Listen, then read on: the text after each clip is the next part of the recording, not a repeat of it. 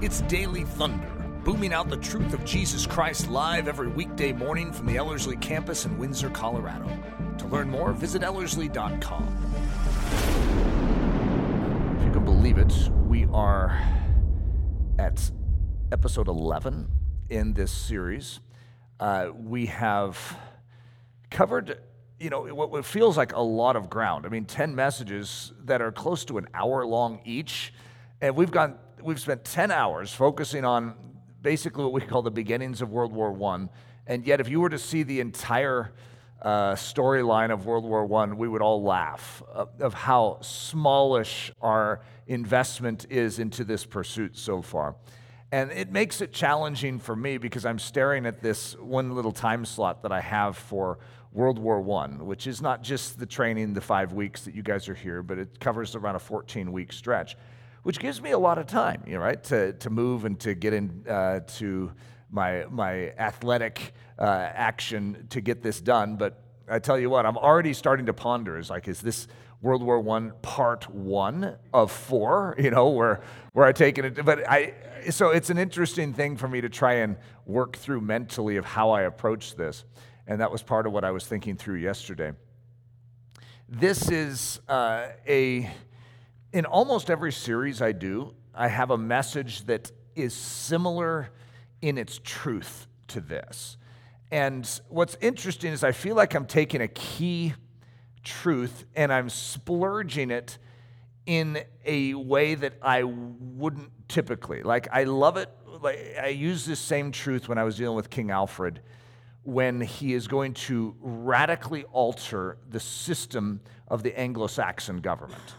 And he's going to build this Burr system, which is a whole new defense system. And he is going to change the economy. He's going to basically have everyone turn in their monetary pieces, and he is going to turn 4 pieces into 1. So it looks like you're giving up 75% of your wealth, and yet it's going to become the most valuable currency in the world. This guy is going to risk so much to actually change his country. And so in World War II, I'm talking about Winston Churchill and how they're going to get across the English Channel with millions of men to actually make the invasion on the beaches of Normandy. And to do it, they had to change the way they thought. And he is going to invent this system of amphibious warfare to go from water to land, which is not that easy. Usually you have to, dock a ship way out there and then get little boats to carry them over, and that's not going to work in World War II. Under the fire of, whether it's plane fire or artillery fire, you're not going to last. No one's going to get, so you have 1 million men show up and 1 million men die. That's not going to be good. How are we going to make this invasion? How are we going to take back and break through fortress Europe right along that borderline of the English Channel? And so you have to go through the series to hear these things. But it's good stuff, and it's always about where we're at today. We have a tendency to entrench ourselves in an old system of behavior because it worked. And so why do you do that? Well, because I've always done that. And there is sometimes a need to have a reset of the way you do things, the way you approach life. And that could be the way you wake up in the morning. Like, for instance, once you've established the fact that you are a night person, it actually becomes very, very challenging to become a morning person. Why? Because you've already told yourself, in fact, you repeat it every time you speak, I'm a night person. That's why I'm so groggy. That's why I'm miserable when I'm trying to wake up. Well, anyone who changes their sleeping patterns is going to go through that. Okay, so when you're in a time of change, you have to go through, in a sense, that extra drowsiness of moving forward into a zone that you are unfamiliar. World War I is going to be the perfect picture in history to show a time period in history where everyone, just like every nation is struggling with the same thing. This is the way that war is done. And they're convinced because they've been studying. Military science has become an art form at this time. And so everyone has it, and there's an elegance, there's a nobility to it. And people have fallen in love with war. At this time, you would have called it the romance of war. And young men wanted to go off to war. They wanted to serve their country. And so this is all going to run into a brick wall in World War I. Now, at the very beginning, it's still there because all of the media sources are muted. No one is able to actually share back home what is taking place. The French government didn't even know about the massive losses. In other words, it was all held. The military knew what was going on, but they didn't want anyone, including governmental leaders, to know. So the Prime Minister of France doesn't even know what's really going on. Okay, so what we have is a very slow change. Why? Because technically those that are in charge and know what's taking place in the war are refusing to alter their system. Remember the French, they're going to come in with this French fury, this revanchism, this doctrine of the offensive, never go on the defensive, never. I mean, to go on the defensive is like heretical. It would be bad doctrine. It is the opposite, the antithesis of what makes a good soldier. And yet, what do you do when you're losing hundreds of thousands of men in this ridiculous experiment to prove your doctrine?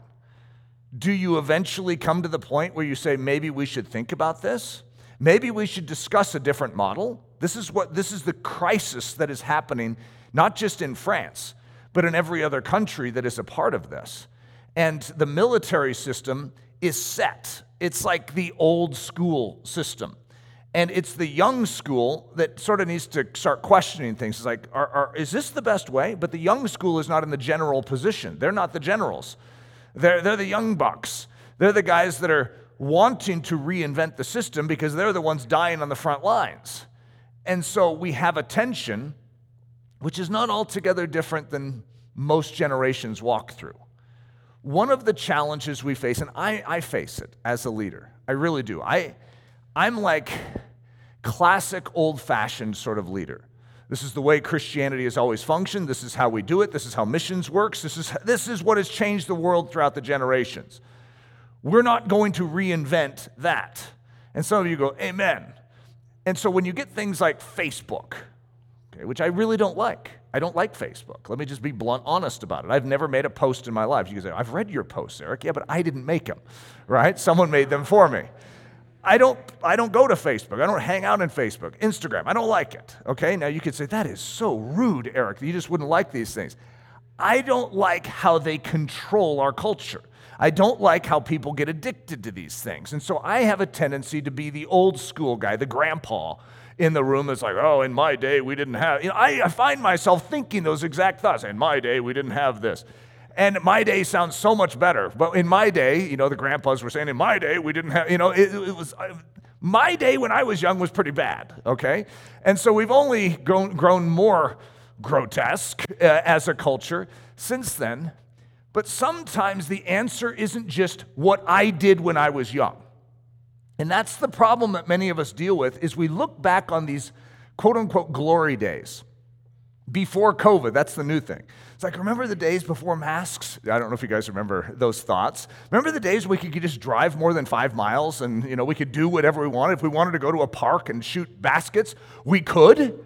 And if you remember that lockdown season, it had such an oppression, and we started going back to what we could call glory days. And yet, if you were to go back to those days, you'd recognize there's a lot of problems with those days too. And so sometimes it needs to be more of a radical review. You need to go a little deeper than just going back a few years. You need to maybe even examine the foundations of something. In World War, you're going to see a complete overhaul of military science that is going to come out of this. And for us, for me as a leader, there are times when God has begun to work in me to say, Eric, there are things that must never change, but there are things that must change. And you see, your attitude towards change becomes very, very important in your Christian life. Because if you are under the impression that nothing should ever change, I like life just the way it is and it can never change, you're actually going to falter. You have to be malleable to change, but you need to know what should never change and what must change. And there's a tension between those, and you're going to see that clash in World War I. So this message, part 11, is the red trouser dilemma. And now you guys are already somewhat familiar with the red trousers, right? You see, you know your World War I, and you know who wears those red trousers, right?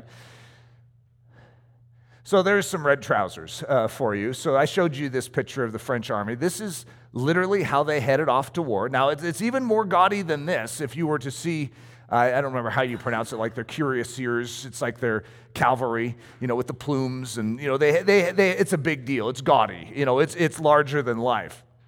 It's sort of like, hey, we're on the offensive. We don't fear you. We don't mind if you see us because we're going to devastate you anyways.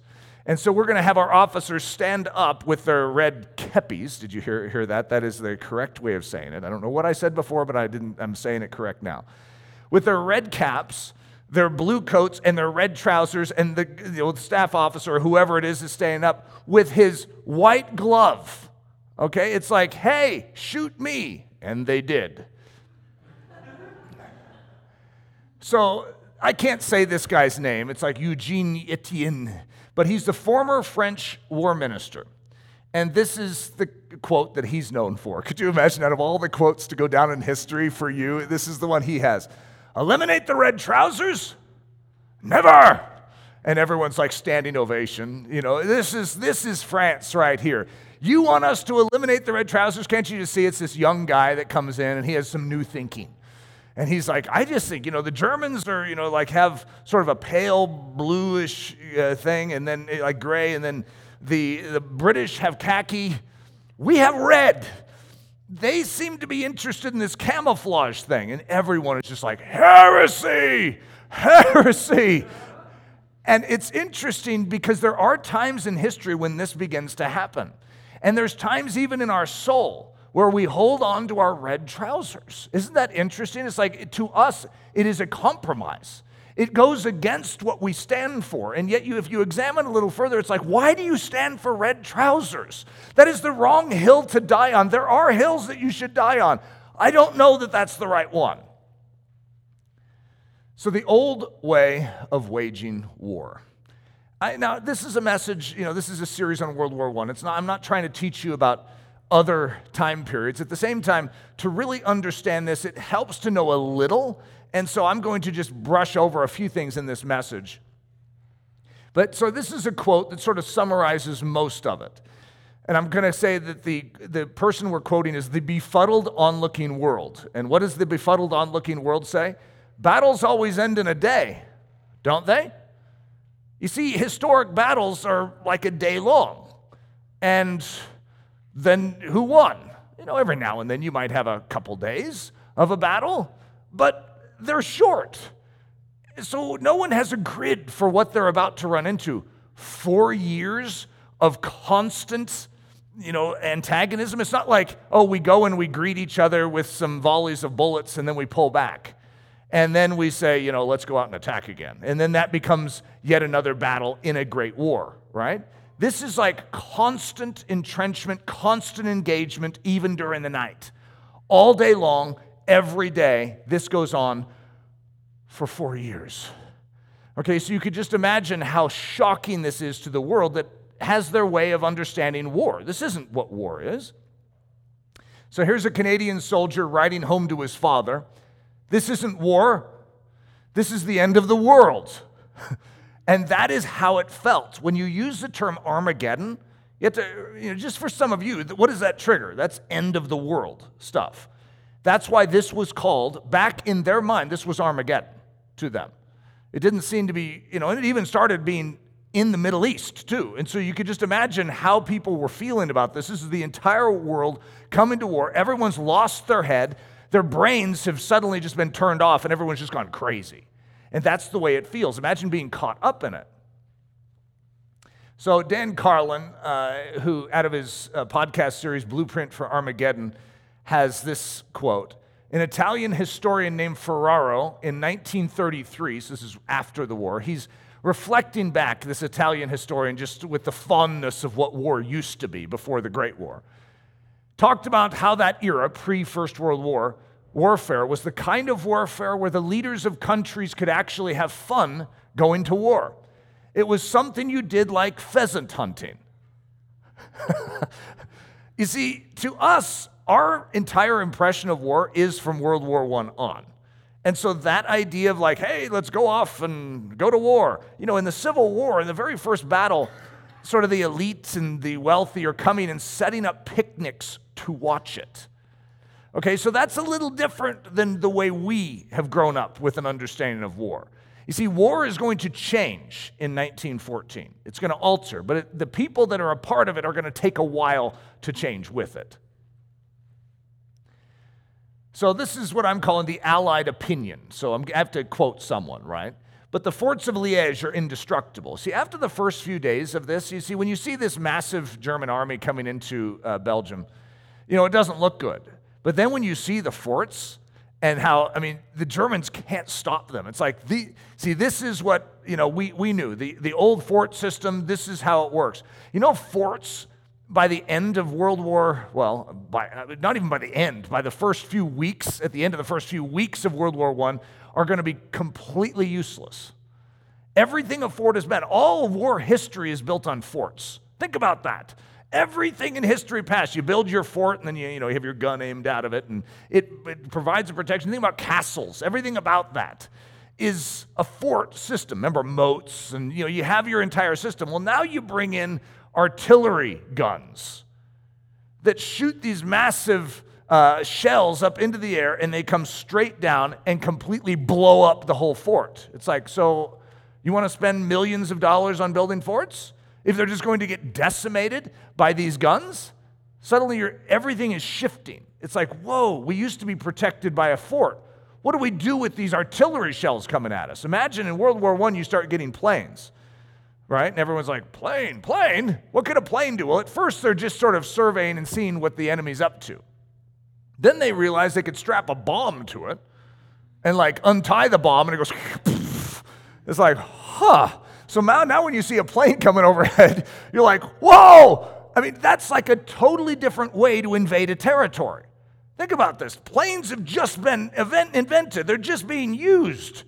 And now suddenly you realize you could put a gun on a plane and shoot another plane. And you could drop a bomb from that plane. This could be useful. And so as a result, you see all the old moorings of war suddenly melting away. The things that used to work no longer work. So the forts of Liège are indestructible, says the Allies. Everyone's like patting each other on the back like, yeah, we built these great forts. This is going to work. The German army, they can have massive amounts of men, but they can't come against our old-fashioned forts. So Barbara Tuchman says this in The Guns of August. Cavalrymen on both sides still believed in the naked sword. It was called the arme blanche. Despite the experience of the American Civil War, when Confederate General Morgan, employing his men as mounted infantry with rifles, would cry, "Here, boys, are those fools coming again with their sabers. Give it to them." There is something romantic about the saber, the sword. And you have to admit, in history, swords have been very, very important. But now you have rifles. And as we get close to World War I, you start getting what's called the Gatling gun, and then you get the machine gun. And if someone has a sword and you have a machine gun, who are you voting on?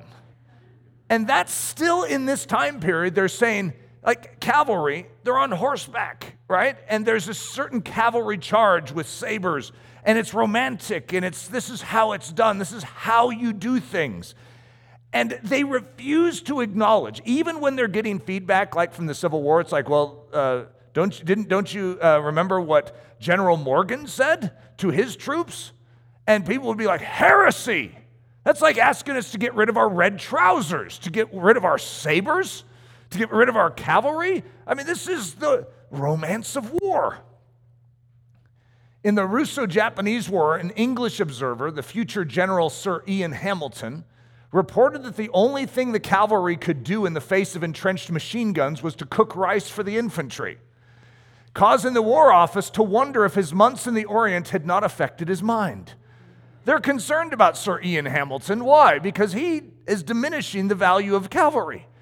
And I mean, maybe something got messed up when he was observing the war. Maybe he lost a few screws because he doesn't seem to be thinking right.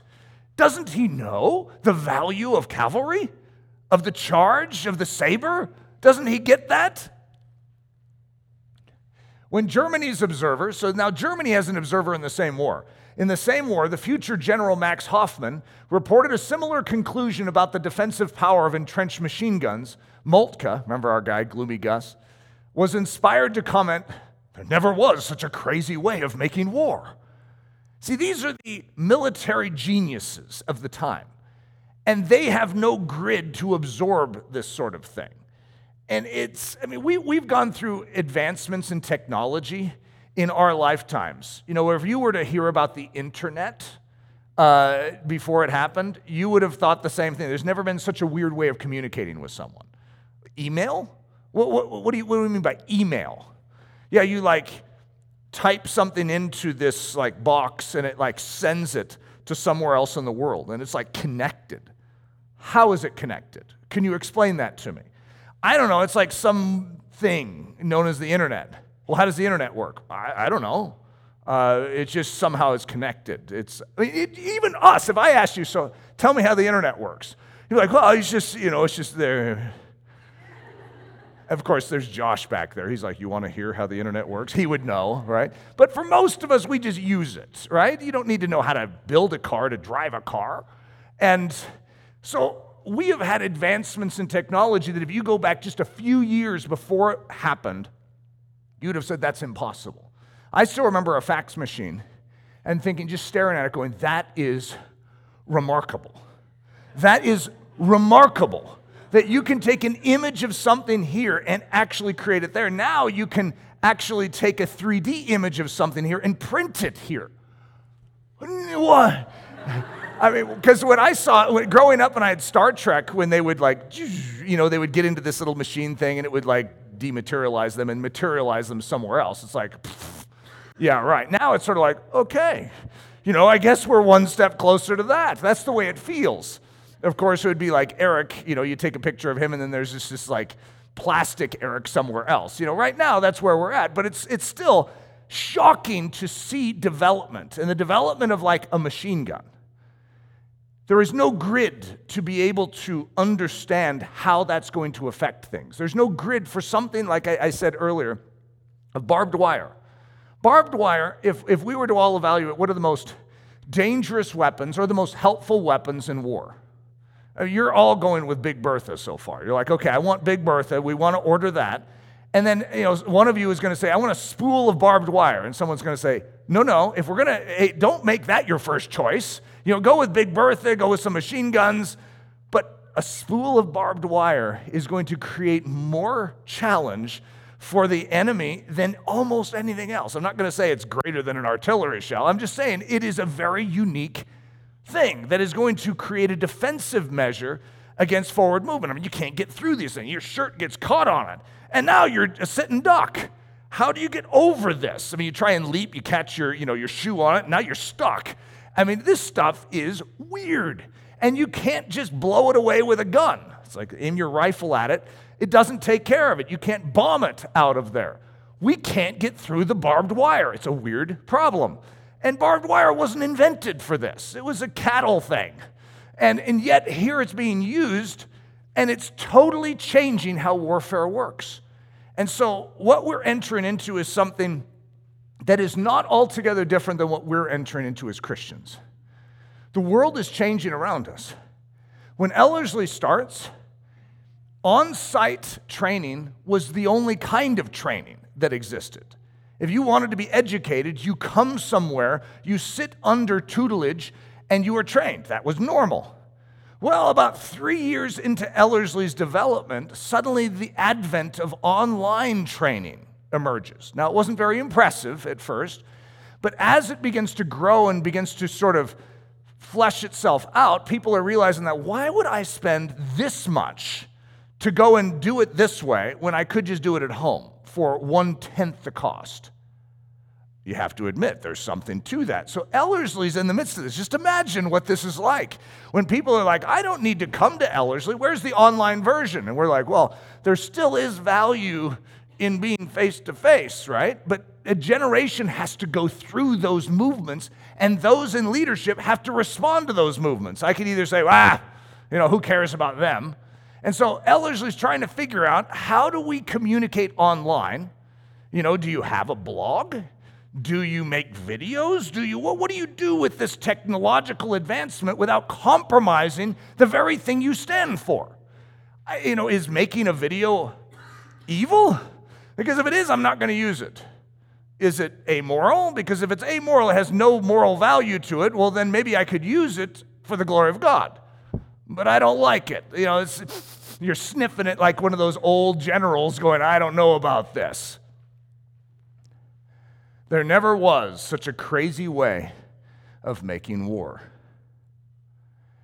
So Barbara Tuchman says this: French soldiers still wore the same blue coats, red kepi, and red trousers they had worn in 1830. Same outfit, never altered it. When rifle fire carried only 200 paces, and when armies fighting at these close quarters had no need for concealment. So there's no need for concealment when they invented the red kepi, the blue jacket, and the red trousers. And rifle fire could only travel 200 paces. So as a result, everything made sense back then. But you want to say to the French, it's like, but everything has changed. And they do not accept that change. That change does not change their doctrine of the offensive. Their red trousers are a statement that matches their conviction, which is, we do not fear you. We are fine to make a statement that we are on the battlefield. You see us? Yeah, that's the ones that's going to beat you. Right? You see these red trousers? Yeah, they're coming to get you. That's their entire doctrine, and it's actually rather noble sounding. If you were to ponder it, it's like, I like that better than hiding from your enemy. What about just boasting and saying, we've got you, oh enemy? When you think about your Christian life, it's like, instead of like hiding in a corner and trembling, what about boldly asserting yourself in the authority of Christ?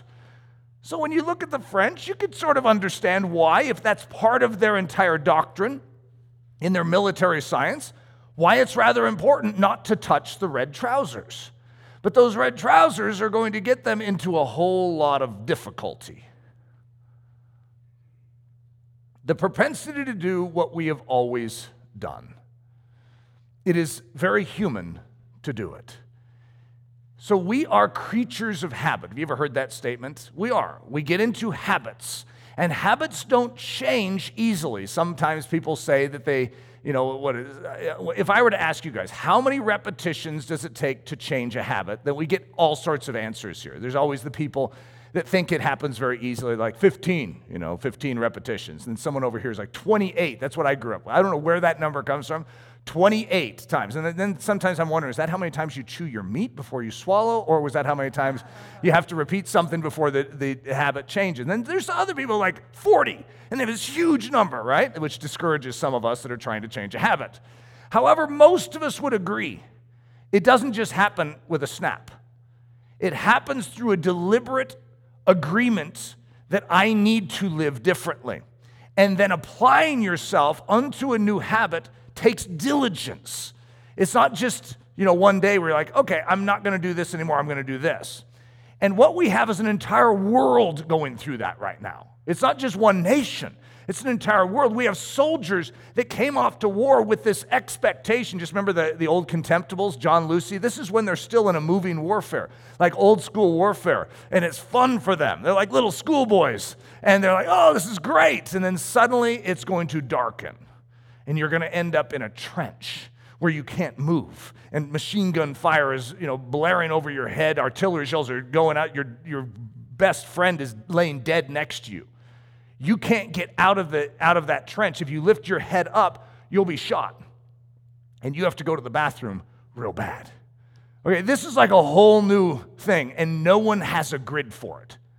Something that we would call PTSD is going to massively come out of this. Shell shock is going to be a massive problem out of this.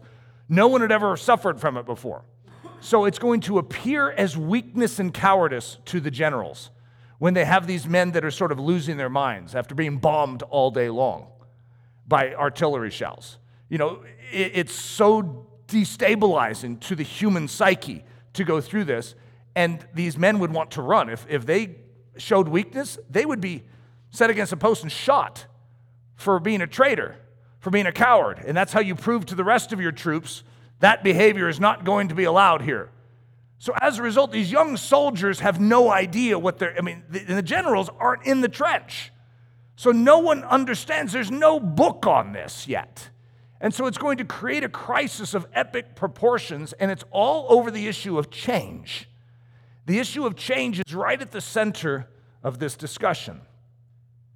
So we'll call this the lesson of Namur, August 21, 1914. So in August, we're going to see Liège begin to crumble. Once Big Bertha and that mighty artillery machine, that gun comes in, it just starts devastating the forts. And the world can't fathom what is taking place right now. First of all, they can't see it, right? So to hear that the forts of Liège suddenly just fell, like when the Germans brought in an artillery machine, it's like, there must be something wrong in what you're telling me. Okay, there's no artillery machine that could devastate forts like this. So they're like disbelieving.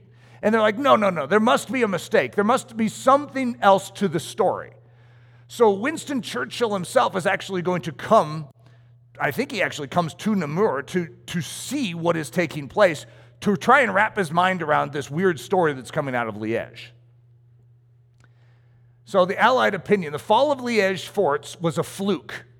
Namur, which is the next city over that the Germans are heading towards, that will hold. Okay, it's built to hold. There's no way they're going to get through Namur. So here's Winston Churchill. I did not mind it much till I got to Namur. Namur fallen? Namur taken in a single day? Although a French brigade had joined the Belgians in its defense? We were evidently in the presence of new facts and of a new standard of values. If strong fortresses were to melt like wisps of vapor in a morning sun, many judgments would have to be revised. The foundations of thought were quaking. Of course, it's Winston Churchill, too, saying it. He has such a romance even in his writing. But that's an interesting way of describing something that I have felt at times in our culture. It's just like, this can change fast. As a leader of the church, how am I supposed to respond to what is taking place in the world around me, which feels like lava at times? It doesn't feel stable. And so as a result, how do I live in light of that? How do I speak in light of that? And so, you could study my sermons over the years and probably create an entire doctrine of how Eric approaches this, right? Because this is the world I've lived in. This message, this is why it slips into a lot of what I do, because it's a very significant meditation in my life. But for instance, when I see a vaccine mandate sort of hanging on the horizon, if you ever went through, I had like 4 parts, Vaccine Dilemma Part 4, I think I even had a bonus. Was it 5? 5 parts. It's like, I didn't even want to talk on it once, let alone 5 times. And yet, what you see me doing is trying to address a very tumultuous situation in the church. My desire is to actually bring stability as a leader, as opposed to feed a frenzy or feed one side against the other, because that's what the enemy's trying to do, is turn us against each other. All right, how do we approach this as the body of Christ? And so how do we as individuals handle these things? That's all an issue of change. We're in a World War I type of scenario, and when you hold on to your old way, this is the way it has to be. Like, for instance, that statement, I cannot function in my day unless I have coffee in the morning. Now, the danger with that, because I'm not going to argue, I'm sure that coffee's really helping and giving you a kick. However, imagine if coffee was removed. You're going into a World War I situation, and you could just say, I can't function anymore. That would be the conclusion of your sentiment, right? I cannot function until I get my coffee. Well, what if you don't get your coffee? Are you going to take that? Are you just going to accept that your life will never be functional for the rest of your life? No, you're going to have to alter the way your body works. And so it's the same thing in many seasons of our life. We need to be prepared to be thrown into a prison cell and thrive. And if we are not adaptable or able to change to match the situation, we will falter. The fear of change, it's a very real fear. I don't know where it ranks, because I remember when I was teaching public speaking, I remember always being shocked that the number one fear, and this is like just what public speaking coaches, I think, somehow came up with. The number one fear in the world is public speaking. And then the next is like pain and death. It's like, no. No, there is just no way. I just do not buy that the fear of pain and death is second to public speaking. I can almost guarantee you that anyone in here would rather get up in front of an audience and be extremely uncomfortable than to be slowly tortured to death, right? And some of you are like, no, it is being slowly tortured to death to get up in front of an audience and speak. Okay, granted. Maybe they're close, right? But the fear of change, I don't know where it ranks in there, but it's a very real thing. And you know, I notice it in different people where, especially like when you're a young child and you're growing up, you don't want, like I have one of my children that doesn't want to grow up, loves just being a child. And for me, I wasn't like that. I was like, I wanted to grow up. I wanted privilege. I wanted opportunity. So all of us are a little different, but it can be really hard. And I am a guy that likes change. I know that sounds strange, but I don't fear change. So it's oftentimes I have to remind myself that most people do fear it, because I sort of like it. All throughout our marriage, Leslie and I, there's two philosophies on getting furniture. You buy the best furniture, you invest in that furniture, and then it's an heirloom. Well, I don't want my parents' furniture. I don't want heirloom furniture. I want new furniture. I want something that is fresh and it has a new look to it. And so literally like every 3 years or so, Leslie and I will sell our furniture and buy new furniture. And because we don't spend probably as much on the furniture as that previous generation would ask us to spend on our furniture, lest it break down in 5 to 10 years, I don't care about that because I'm getting rid of it in 3. But that shows you something about the way I function, that I like fresh. And so if I'm going to be delivering messages, I don't want to deliver the same message over and over and over again. I want to have fresh manna. And so it's a part of how I work. I like change. I like freshness. That's not the same for everyone, which makes me a little more nimble-footed when it comes to lava around me. But at the same time, there are certain things in my life that I struggle with change. And so I could say that in a general sense I like change, but then there's other things that really are hard.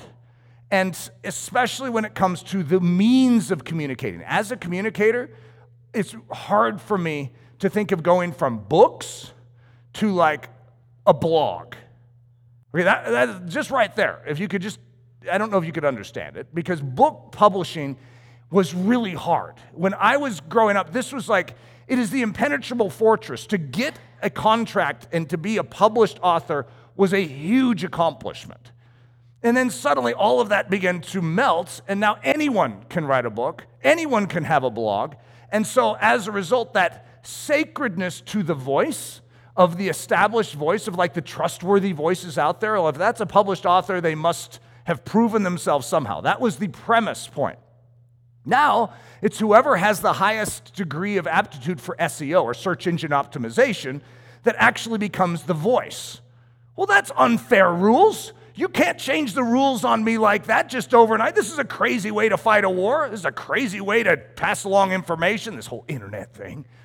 And so I am like old school, trying to adapt to a new system. And the question is it because the new system is bad, Eric? No, it's not that it's bad, but it could be. It could be real bad. So that's when you're old school, you have a tendency to find all the flaws in the system and the reasons why you should keep it the way it was. But at the same time, it's not because the system is bad, it's because it's different. And it doesn't play by the same rules that I was used to. And so that means all the hard work that I invested in this is useless now. And so when you've spent a lot of hard work and time in a system that is no longer valuable, it's hard to shift. And that's a normal human thing. The fear of change. So some are so opposed to it that they will continue in misery because misery is at least familiar. And this is a very real thing. So this is a book by Barbara Tuchman that we have not quoted from because it's not on the first 30 days of August in the war. It's called the Zimmerman Telegram. And she says this about World War I and the commanders, the generals. She says, new commanders stumbled forward in the old rut, not questioning whether to assault the Western Front again, but merely where along its wall to bang their heads. And that is an incredible statement of World War I. No one is willing to change. The military science is set, and it's really hard to alter it. You've got a lot of ego in there. A lot of people like me, it's like, this is how we've always done it. This is how communication works. This is how you establish the brand of an author. You don't just go and do it this way. And it really bothers them. And they cannot alter from their system, and it's going to lead to the loss of millions of lives. The life-sucking lizards. So C.S. Lewis has this, one of his stories talks about this guy, and I'm going to sort of butcher the story at a certain level because I haven't read it in a long time. But this one guy is going to arrive, I think, in the heavenly realms, and there's this like angel with like a saber, sword, very sharp. And this man has something on his life that he has been wanting to have removed for a long time. I picture it as a lizard, some like creature that's attached to him. And it's like sucking life. It's painful. And he's like, God, please, get this off of me. So he arrives in this heavenly place, and he has like this angel with a sword. And the angel says, all right, I'm ready to separate you from that lizard. And the man looks at the sharp sword and suddenly is like pausing and going, no, wait a minute. Let's think this through. Why? Because the known pain of the lizard is more comforting to him than the unknown pain of that sword.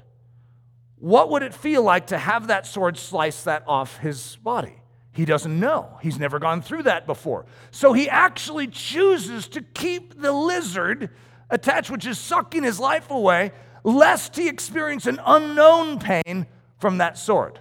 Isn't that interesting how we function as humans? That sometimes we'll stay in misery because we're afraid of what the change would be, because change itself is scary to us. The doctrine of change. Well, first off, there are two kinds of change. So zuma is a word in the Greek, which you and I would understand it as yeast. I don't know, maybe some people do still use the word leaven, but it's not normal. We hear the word because the Jews, would use the word leaven, but it's not a typical word for us, but that's what it translates to, is leaven. But what is leaven? Zuma, that which is small and yet thoroughly pervades another thing and changes it. That which changes everything that receives it. So yeast is a change agent. And so when yeast enters in, it alters what it enters into, permeates it, and then alters it. Isn't that just an interesting description of yeast? Because most of us haven't really thought about yeast, but that's how it functions. So Jesus, remember I said there's two kinds of change? Jesus is going to use the concept of yeast, and he's going to use it in two different ways.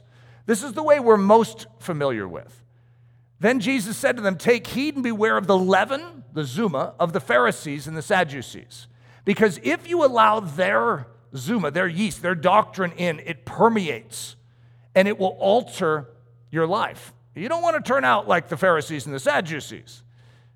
And then Jesus is also going to say in Matthew 13:33, another parable he spoke to them. The kingdom of heaven is like, leaven, zuma, which a woman took and hid in 3 measures of meal till it was all leavened. So there's a heaven leaven, and there seems to be a hell leaven. And as a result, change or leaven itself is not the problem. It's which sort of leaven is actually entering in and permeating. Because God is wanting to come in with his heaven leaven and actually permeate and change all of our life. It's meant to totally alter the way we function. Leaven. There is something very good and something very bad that wants to change your life. So I'm going to use an illustration. I'm going to tell 2 stories that are sort of, they're very short stories, okay? But I'm going to tell 2 short stories, and they're basically about fat or fit, okay? This is so if, I don't know if this is going to make everyone feel comfortable or not, but we'll have fun with it nonetheless. 2 illustrations of change, one good, one bad. Change example number 1, the making of the fat guy. Once upon a time, aren't you guys, you could get, cozy in your chair and, snuggle up with, I could say with the person next to you, but maybe we should watch out. Once upon a time, there was a man. This man was in amazing physical condition. When he flexed, his muscles bulged. When he ran and ran without tiring. When he ate foods that nurtured his health and built his body stronger. This man was an athlete, but one day, this man changed. He decided that he didn't want the discipline and rigors of exercise anymore. He started eating sugar and chemical-laden junk food. He sat around on the couch all day and watched television. He refused to lift any more weights or accept the challenge of strenuous exercise, sadly. But not surprisingly, this man became fat. Very fat. In fact, so fat that a story was written about him to illustrate the dangers of change. The end. I know, it's a powerful story, a little tear-jerking. You guys, hand some Kleenex around if we need. This next one is really inspiring too. Change example number 2, the making of an athlete.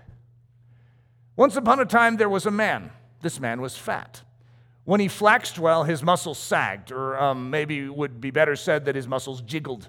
When he ran, well, he couldn't run. He could only sit. Remember, he was extremely fat. When he ate foods that added more fat and jiggled to his already fat and jiggly body. This man was a fat guy, but one day this man changed. He decided that he didn't want to live in a fat man's body anymore. He wanted to live differently. He started eating foods that built his body stronger and foods that helped shoo away the fat cells. He started moving, standing up, walking around, running around, sweating, resisting, exerting his inner man. His fat man suit began to melt away and a new sort of guy came forth. Amazingly, but not surprisingly, this man became trim and fit. Very fit. In fact, so fit that a story was written about him to illustrate the blessings of change. The end. Is change good or bad? It depends on which sort of change it is. There's change that erodes your life. There's change that strengthens your life. And so as a result, change itself is not the enemy.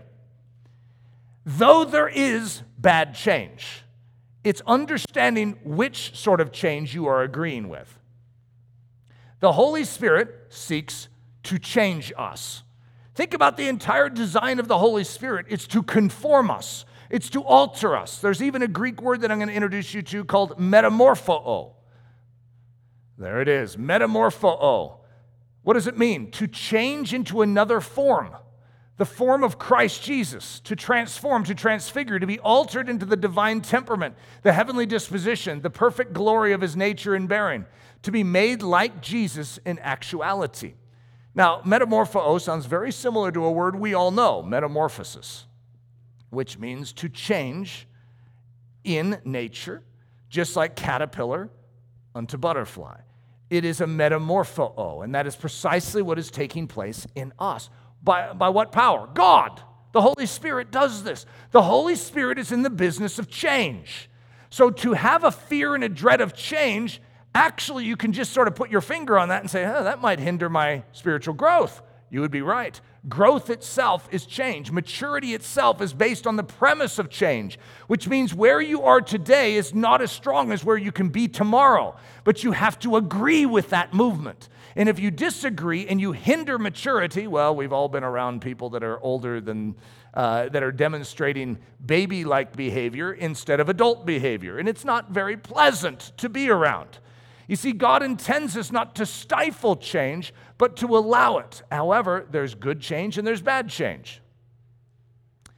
Isaiah 64:8, but now, O Lord, you are our Father, we are the clay. Talk about an illustration for change right there. Wet clay. And you are potter, and all we are the work of your hand. We are a work of his hand, and we are likened unto clay. In other words, we are changeable. The 3 variables of change. Number 1, there are things in my life that should never change. It's a fact. You see, there's certain things that are supposed to be like rock in my life that don't alter, and that is my relationship with God, my confidence in God, the fact that my life is built upon something that cannot change. Isn't that amazing that I'm saying that our lives must change, but God never changes? And that is our secret to changing correctly, is fixing ourselves to the one who cannot change. And so as a result, I don't change in my view of Jesus to suddenly be like, you know what, I think he's no longer God, he's a man only. Or, and I start to alter the foundations of what cannot change. So there's certain things that cannot change, that should never change. But two, there are things in my life that must change or I will wither up and die. When the Holy Spirit is convicting me and he's asking me to repent, which is a movement of change in and of itself, and I disagree with it, I actually wither up and die. But when I agree with that change, what the Holy Spirit is initiating in my life, it actually brings life. Number three, there are things in my life that will change and will prove my character and will prove my trust in an unchanging God when they do change. This is how we live. We live with an understanding that there are certain things that must be strong and not change, and certain things that must change in our life for us to be healthy, and certain things that just will change around us that we are going to be tested by, and that will prove our character. General Vladimir Sukhomlinov. I know I actually put the pronunciation up there because there were going to be some Russians that were going to be a little uncomfortable. Now, they still could be upset, with how I said that. These are hard names. So I'm going to actually bring us into Russia a little. Isn't that fun? We're going to hang out in Russia a bit. So this is a study in the dangerous unwillingness to change. The Russians are not going to strut their stuff when World War I starts. Let me just put it that way. They are going to look like buffoons in this when this first begins. And ironically, Russia sort of has a long history of starting wars poorly and then turning into a behemoth by the time it ends. Okay, they legendary for it, which is why Germany is convinced that they have 950 days to get ready. Russia is going to shock the world, though, by being mobilized by August 17th. Remember, Germany is invading Belgium on August 4th, and they think they have it's 950 hours. Did I say days? So that's 39 days. Instead, we're talking like, 13. That's not good for the Germans, because now they're going to have a strike from two fronts. But this is a study in the dangers that come from not changing, from being unprepared. So here's our guy, Vladimir Sukhomlinov, Russia's Minister of War. So this is the guy that's in charge of all the preparations. So you're going to see the mentality. It's not just in Russia. However, Russia really was entrenched in old world thinking, and they could not get out of it. Now, you guys might want to take a look at his outfit before we go, because that's going to become an important thing in history as well. So what does Sukhomlinov say? We swap news with the nearest... sorry, guys. This is not supposed to be... This is part of Old Contemptibles. I took and copied it. So skip. In as far as readiness for war was concerned, the regime was personified by its Minister for War, General Sukhomlinov, an artful, indolent, pleasure-loving, chubby little man in his 60s, of whom his colleague, Foreign Minister Sazonov, said, "It was very difficult to make him work, but to get him to tell the truth was nigh impossible."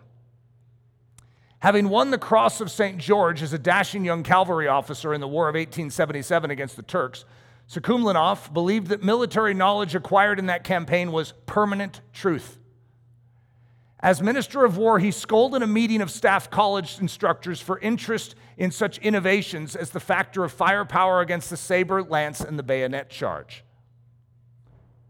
He could not hear the phrase modern war, he said, without a sense of annoyance. This is Sukhomlinov speaking. As war was, so it has remained. All these things are merely vicious innovations. Look at me. For instance, I have not read a military manual for the last 25 years, and he's proud of it. In other words, all this talk about modern war, bah! Heresy! War is now as war has always been. And this thought is going to permeate the Russian military system and is going to catch them in a very unready state for modern warfare. You could just imagine if their leader will not even talk about it, has not read any of the studies, has not read what is taking place in other wars that are happening recently, to know what has happened with the change from rifle to Gatling gun to machine gun. He doesn't want to think about it, doesn't want to talk about it. He gets annoyed over that. You could just imagine. Can't you sort of feel that something bad is about to happen? While Sukhumlinov worked to others, he allowed no freedom of ideas. Clinging stubbornly to obsolete theories and ancient glories, he claimed that Russia's past defeats had been due to mistakes of commanding officers rather than to any inadequacy of training, preparation, or supply. They were going to be so undersupplied for World War I that literally they don't have guns for all of their soldiers. And those soldiers that do have guns, which is like 1 in 3, have like 1 bullet. This is somewhat of a crisis, okay? Because to protect yourself without a gun or to handle the German military, which is the strongest in world history up to this time and is very well armed, this is going to create a crisis of epic proportions. So interestingly enough, they're going to move faster than anyone was expecting, which all the allies are like, we've got them. We can hit them on 2 fronts. Oh, even if they brought all of their weight this way, they are vulnerable. Now in Prussia, remember the nose of the horse as it's sticking up towards Russia? Yeah, strike them right there. Hit them in the nose. And that's exactly what they're going to do. Russia is going to strike and strike quickly. With invincible belief in the bayonet's supremacy over the bullet. All right, now, isn't that interesting? Because we look back, we're like, that is dumb. To think that a bayonet would be stronger than a bullet. And yet, that's the world. That's the old world that we're in. Now, we have the same thing. We have bayonet thoughts in our life too, because that's the way it's always been for us. And it's really hard to adapt. And I'm like a leader of the pack on that. There are certain things that are really hard for me. This is the way we've always done it. Like when I hear about an automated mower, one that, Philip has like this mower that goes around and just like mows his lawn. It's like, what? That takes all the fun out of life because mowing, the fresh smell as you're like going around, there's a certain joy to that. How could you remove that, and give it to this machine? And yet, so how long does Eric hang on to his automated mower? They stopped making gas, and all this, everything, and I still have my mower, and suddenly it's like, this isn't working anymore. I don't have gas. I can't buy gas. It's like, Eric, you may want to rethink how you're approaching this, but I can't. This is how I grew up. That smell has always been a part of my life. And so how do we approach all of these issues? With invincible belief in the bayonet's supremacy over the bullet, he made no effort to build up factories for increased production of shells, rifles, and cartridges. No country, its military critics invariably discover afterward, is ever adequately prepared in munitions. So here we are in Europe, and you see Russia up there to the right, and Germany is the horse's head at the top of that sort of purplish red color. And I'm going to put a star right where Russia is going to hit. It's called East Prussia. And so, boom, they're going to hit, and they're going to hit with 800,000 men. Okay, now Germany, actually I think it's 850,000. 850,000 men. Germany has put all of its strength on the other side. They are not expecting this. They have 250,000 in this region. 250,000 against 850,000. Who are you voting for? Now, of course, after my little speech about Sukhumlinov, you're not exactly sure who you want to vote for, right? Because though Russia has manpower, they are still old school. And they're going to come so unprepared, ill-prepared. I mean, even the 2 generals that are leading, it breaks up into 2 groups, hate each other and will not talk to each other. There is no coordination amongst them, and it's going to lead to such a travesty, one of the most lopsided losses, or if you look at it from the German side, victories in the history of war. I mean, it's totally amazing. So just on the screen, I have the disaster of unpreparedness. So between August 17th and September 14th, oftentimes called the Battle of Tannenberg, you see 850,000 Russians, on the, I have the flag on the left, versus 250,000 Germans. Russian casualties, 300,000. German casualties, roughly 50,000. So the party with only 250,000 troops is going to devastate the Russians. The Allies, just imagine how they're feeling. They're like, we're going to be able to defeat the Germans. Instead, it gets worse. Now the Germans are more confident than they've ever been. It's like, wow, we're a powerful army. And so this is going to lead to even an increased length of time in this war. This one event of the Russian invasion is actually going to spike the solidarity of the nation, because what is their big issue? Encirclement. And what is happening? They're being encircled. And so as a result, they recognize if they don't win this war, and they cannot just surrender, they need to win it, they're going to be taken over. This is hostile. And this only, in a sense, affirms their belief in that. The Sukhomlinov effect is actually something that you could look up and study. And this is what it means. It comes from this guy, ironically. And it is this: wars are lost by the side that wears the fanciest uniforms. That's actually the thought. Now, it's ironically, if you study it, it's sort of true, even though I can't imagine that has a lot to do with if you win or lose a war, right? But it is sort of a fascinating thing. This guy is so fancy, like gold up to his elbows, and yet they're going to be devastated. The fancy uniforms mean nothing in this. And so I guess the same could be true for us. Not that I'm teaching on the Sukhomlinov effect right now, but it is sort of a funny thought. Sanctification. You know what sanctification is? It's the process of us being made holy. You know what that is in its very essence? Change. Embracing the constant change brought about by the Holy Spirit. Constant improvement. There's a word that the Japanese came up with, even though they didn't come up with the concept. It's called kaizen. Constantly improving. So their technology constantly improving. The Americans have a tendency to make something and go, that's good enough. And yet the Japanese sort of created this whole problem in our technological warfare between them. It's like they're really good. They take what we invented and they make it better. Well, what do we need to do? I think we need to adopt the sanctification process to our own technological developments. We need to constantly get better too. This is actually not the invention of the Japanese. This is how God works with all of us. He is constantly improving us in our behavior, in our thinking, in our speech. Wallace versus Sukhomlinov. So William Wallace, Ellerslie is named after William Wallace's birthplace, right? And so I'm a big fan. When England and Edward I invaded Scotland in 1296, it revealed to the armies of Scotland that their historic feudal-style military tactics that had always proven effective were no longer able to sustain them and must be adapted to meet the current challenge. A radical review and revision of their military approach then ensued. William Wallace and Robert the Bruce both engaged the English in a form of quasi-guerrilla warfare, with their chief strategy being, whenever possible, to pick the side of the battle and to make the ground fight for them. This tactic worked, eliminating the advantage of the English size and strength and playing England's slow-moving feudal-style girth against them by hitting them with the hobilar.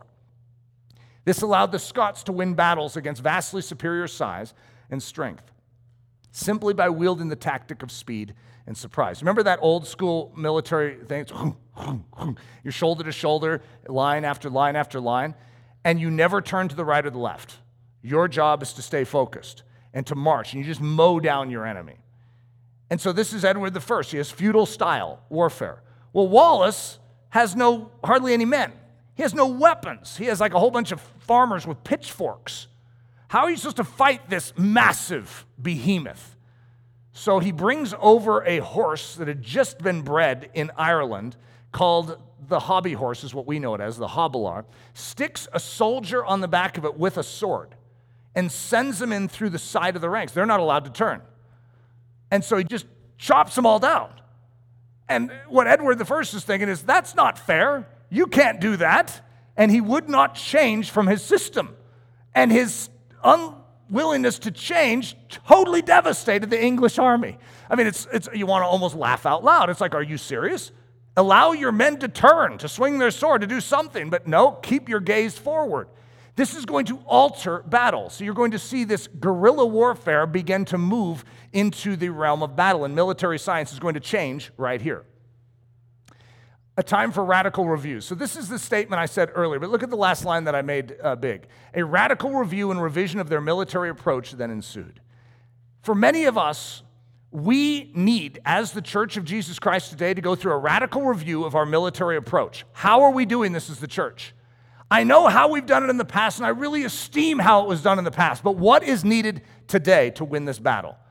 And so that's where the term, the hobilar, comes in. The hobilar, the result of humble radical review. The hobilar is something that God brings about. David was a hobilar. In a time when the Israelites were paralyzed with fear under Goliath's boasts in the Philistine army. And suddenly a hobilar comes in which totally caught them off guard. Goliath's defenses were not set up for a rock in the forehead. He wasn't ready for that. Esther was a hobbler. Gideon was a hobbler. Jesus on the cross, a hobbler. The powers of darkness would not have crucified the Lord of glory if they had known. You see, this is the power of the gospel in every generation, and what we need to be sensitive to is this radical review of our operations. Are we willing to change, or are we going to hold on to our old ways of doing things? The red trouser dilemma. So here's our guy, our French war minister. Eliminate the red trousers? Never! And here's the bondservants of Christ. Eliminate the red trousers? Sure. Whatever the Spirit of God says is the strategy for the moment, our readiness as bondservants with an ear pierced is absolutely. Father, I ask that you would work this willingness, this readiness to change, this readiness to allow you to build a hobbler for our generation to happen in us as the church. We ask for this in the name of Jesus Christ. Amen. Daily Thunder is a listener-supported production of Ellerslie Discipleship Training. At Ellerslie, we are laboring to rouse the Church of Jesus Christ out of its lethargy and build brave-hearted Christians for such a time as this. Daily Thunder episodes are released every day, Monday through Friday, from our campus in Windsor, Colorado. And our weekly sermon is delivered live at 9 a.m. on Sunday mornings with a delayed live stream available at noon Mountain Time. Go to ellerslie.com/daily to get all the details. Thanks for listening.